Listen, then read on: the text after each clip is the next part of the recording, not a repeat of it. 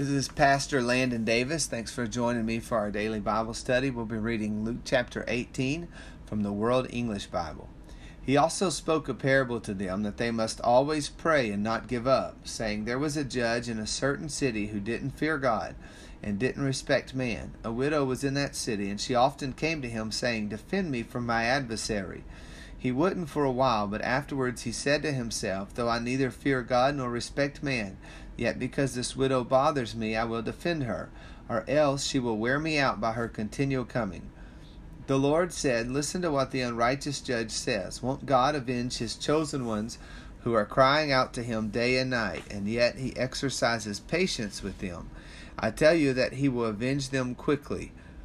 Nevertheless, when the Son of Man comes, will he find faith on earth?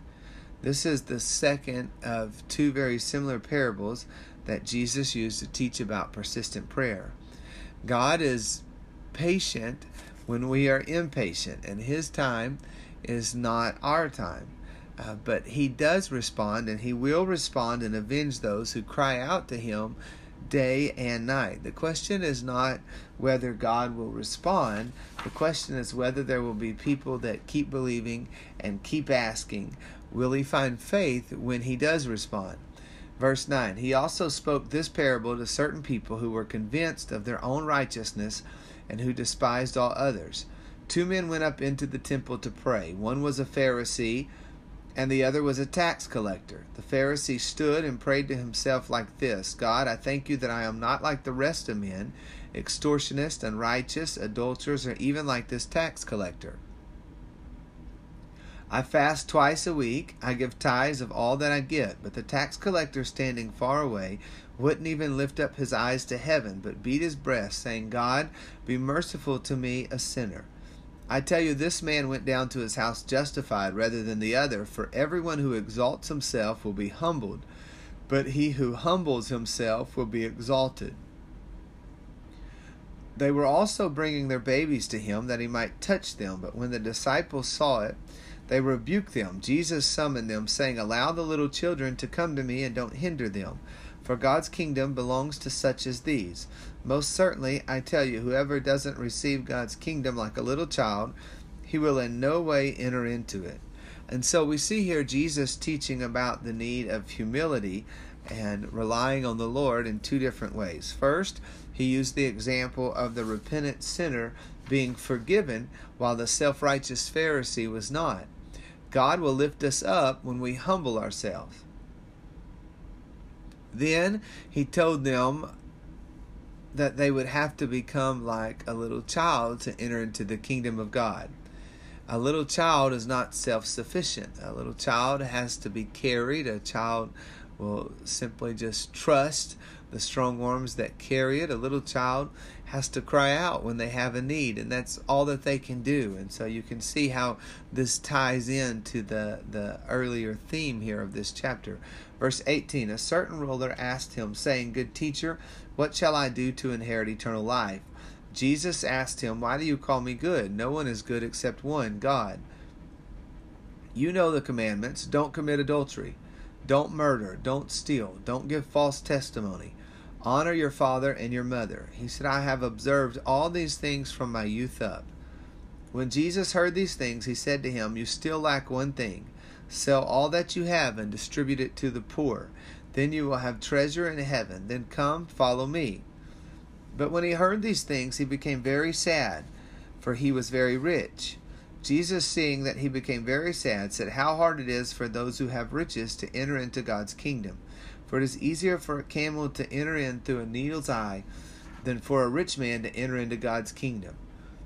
Those who heard it said, Then who can be saved? But he said, The things which are impossible with men are possible with God.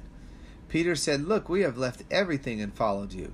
He said to them, Most certainly I tell you, there is no one who has left house or wife or brothers or parents or children for God's kingdom's sake, who will not receive many times more in this time and in the world to come eternal life.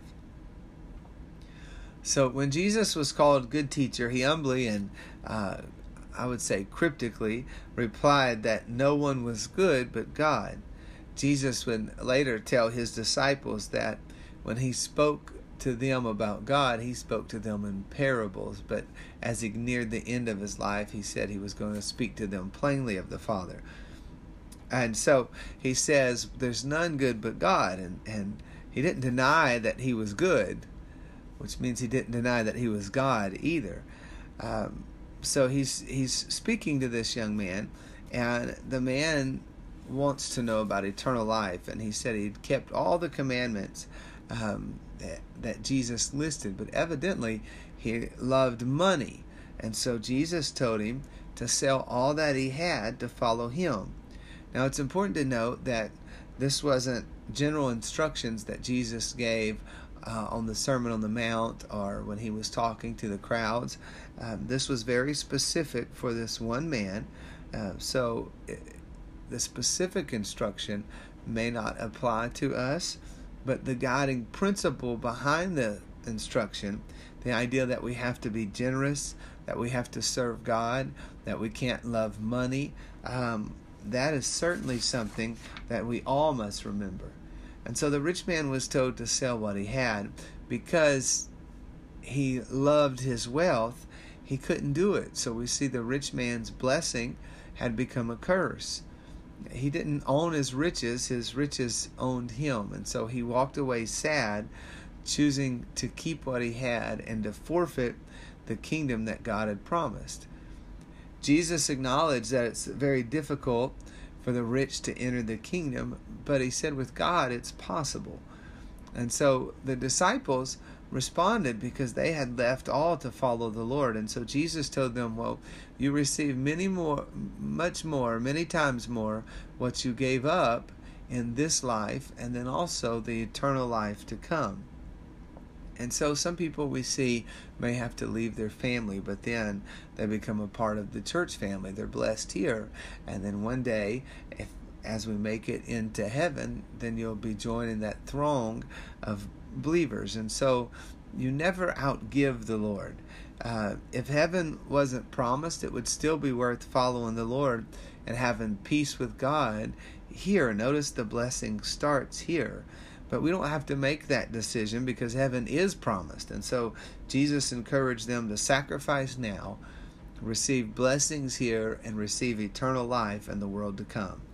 Verse 31, he took the 12 aside and said to them, behold, we are going up to Jerusalem, and all the things that are written through the prophets concerning the Son of Man will be completed. For he will be delivered up to the Gentiles and will be mocked, treated shamefully, and spit on. They will scourge and kill him. On the third day he will rise again. They understood none of these things. This saying was hidden from them, and they didn't understand the things that were said. As he came near Jericho, a certain blind man sat by the road begging. Hearing a multitude going by, he asked what this meant. They told him that Jesus of Nazareth was passing by. He cried out, Jesus, you son of David, have mercy on me. Those who led the way rebuked him that he should be quiet, but he cried out all the more, you son of David, have mercy on me. Standing still, Jesus commanded him to be brought to him. When he had come near, he asked him, what do you want me to do? He said, Lord, that I may see again. Jesus said to him, receive your sight, your faith has healed you. And immediately he received his sight and followed him, glorifying God. And all the people, when they saw it, praised God.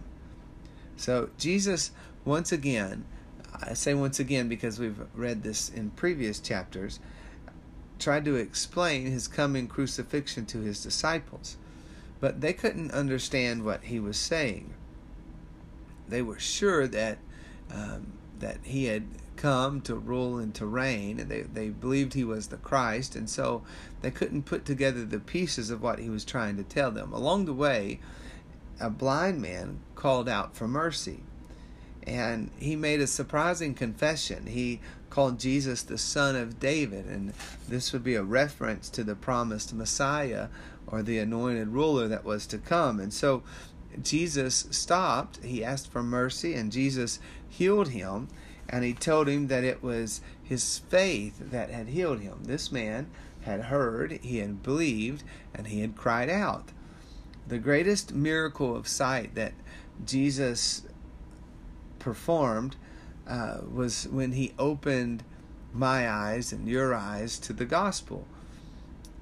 Just consider this. At this point, his disciples who've been with him, they were blinded to some of the things that he was teaching about the death, burial, and resurrection that would come. The disciples couldn't understand. Eventually the crowd praised God, but it was only after they saw the miracle take place. The blind man, the one we would say couldn't see, somehow through faith he had insight that so many missed before he had his sight. He praised Christ and he believed before the miracle came. And so we see the power of faith and trust in God. The rich man who had every advantage walks away sad.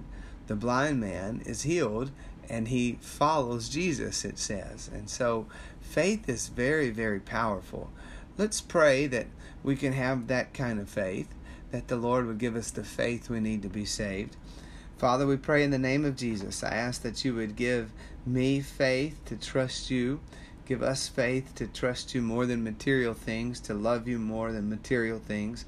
Help us to have faith to keep asking. When we've prayed, that we would pray again until you give us an answer. I ask that you would open our eyes to see exactly who you are and to believe that you're willing and able to do whatever we need. And help us to have the faith necessary to inherit eternal life. I pray it all in the name of Jesus. Thank you for listening. I hope you'll join me again tomorrow for another episode.